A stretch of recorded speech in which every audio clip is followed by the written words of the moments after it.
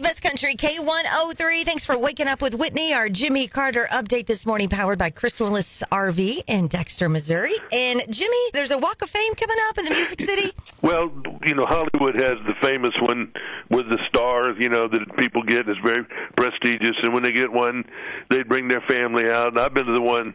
It's mostly movie stars and things like that. But there are other people on there. I've been to Tim McGraw's. All these great stars like Loretta Lynn and those kind of folks, they all have one. And now Nashville has had one for a couple of years.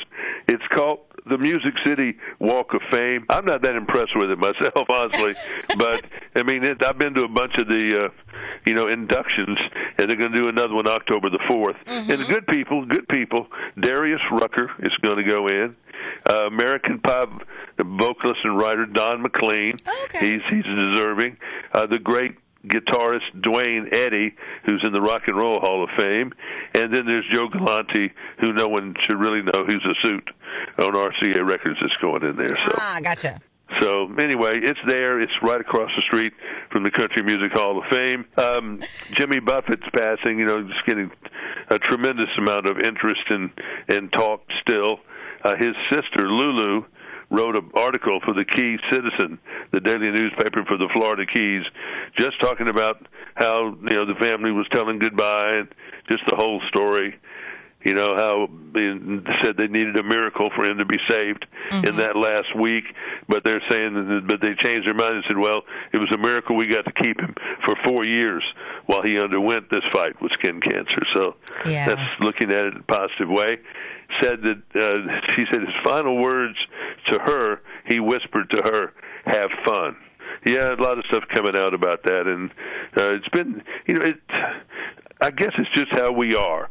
You don't sit around and read about somebody necessarily until you need to, if they're someone who's a constant all around. And I started thinking about this when I said today, another story involves Bruce Springsteen.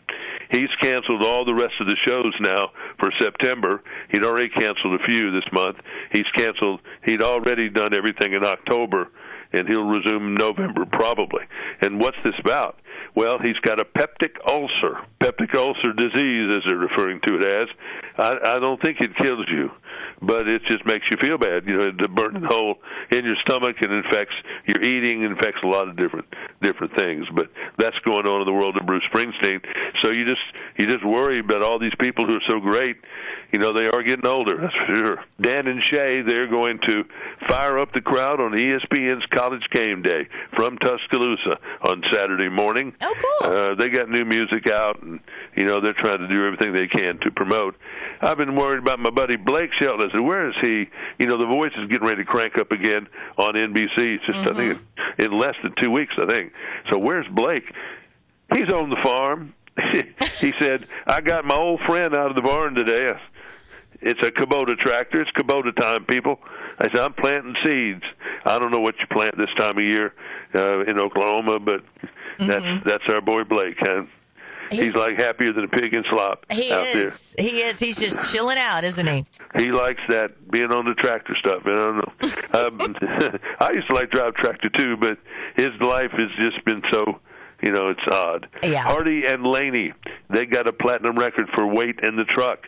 Luke Combs, he just got another, note about how weird and unusual it is. Billboard Country Airplay, his songs are number 1 and 2. 1 is Love You Anyway, a song he wrote for his wife. Number 2, the song he borrowed from Tracy Chapman, Fast Car. And that's never happened, apparently, over on that chart where Star is number 1 and number 2. And, if you had to do it right now, this is a decision that people are making right now. Who has had the best year, Luke Combs or Morgan Wallen? Oof. That's a photo finish to me. Yeah, I don't know. They both have just had one heck of a year.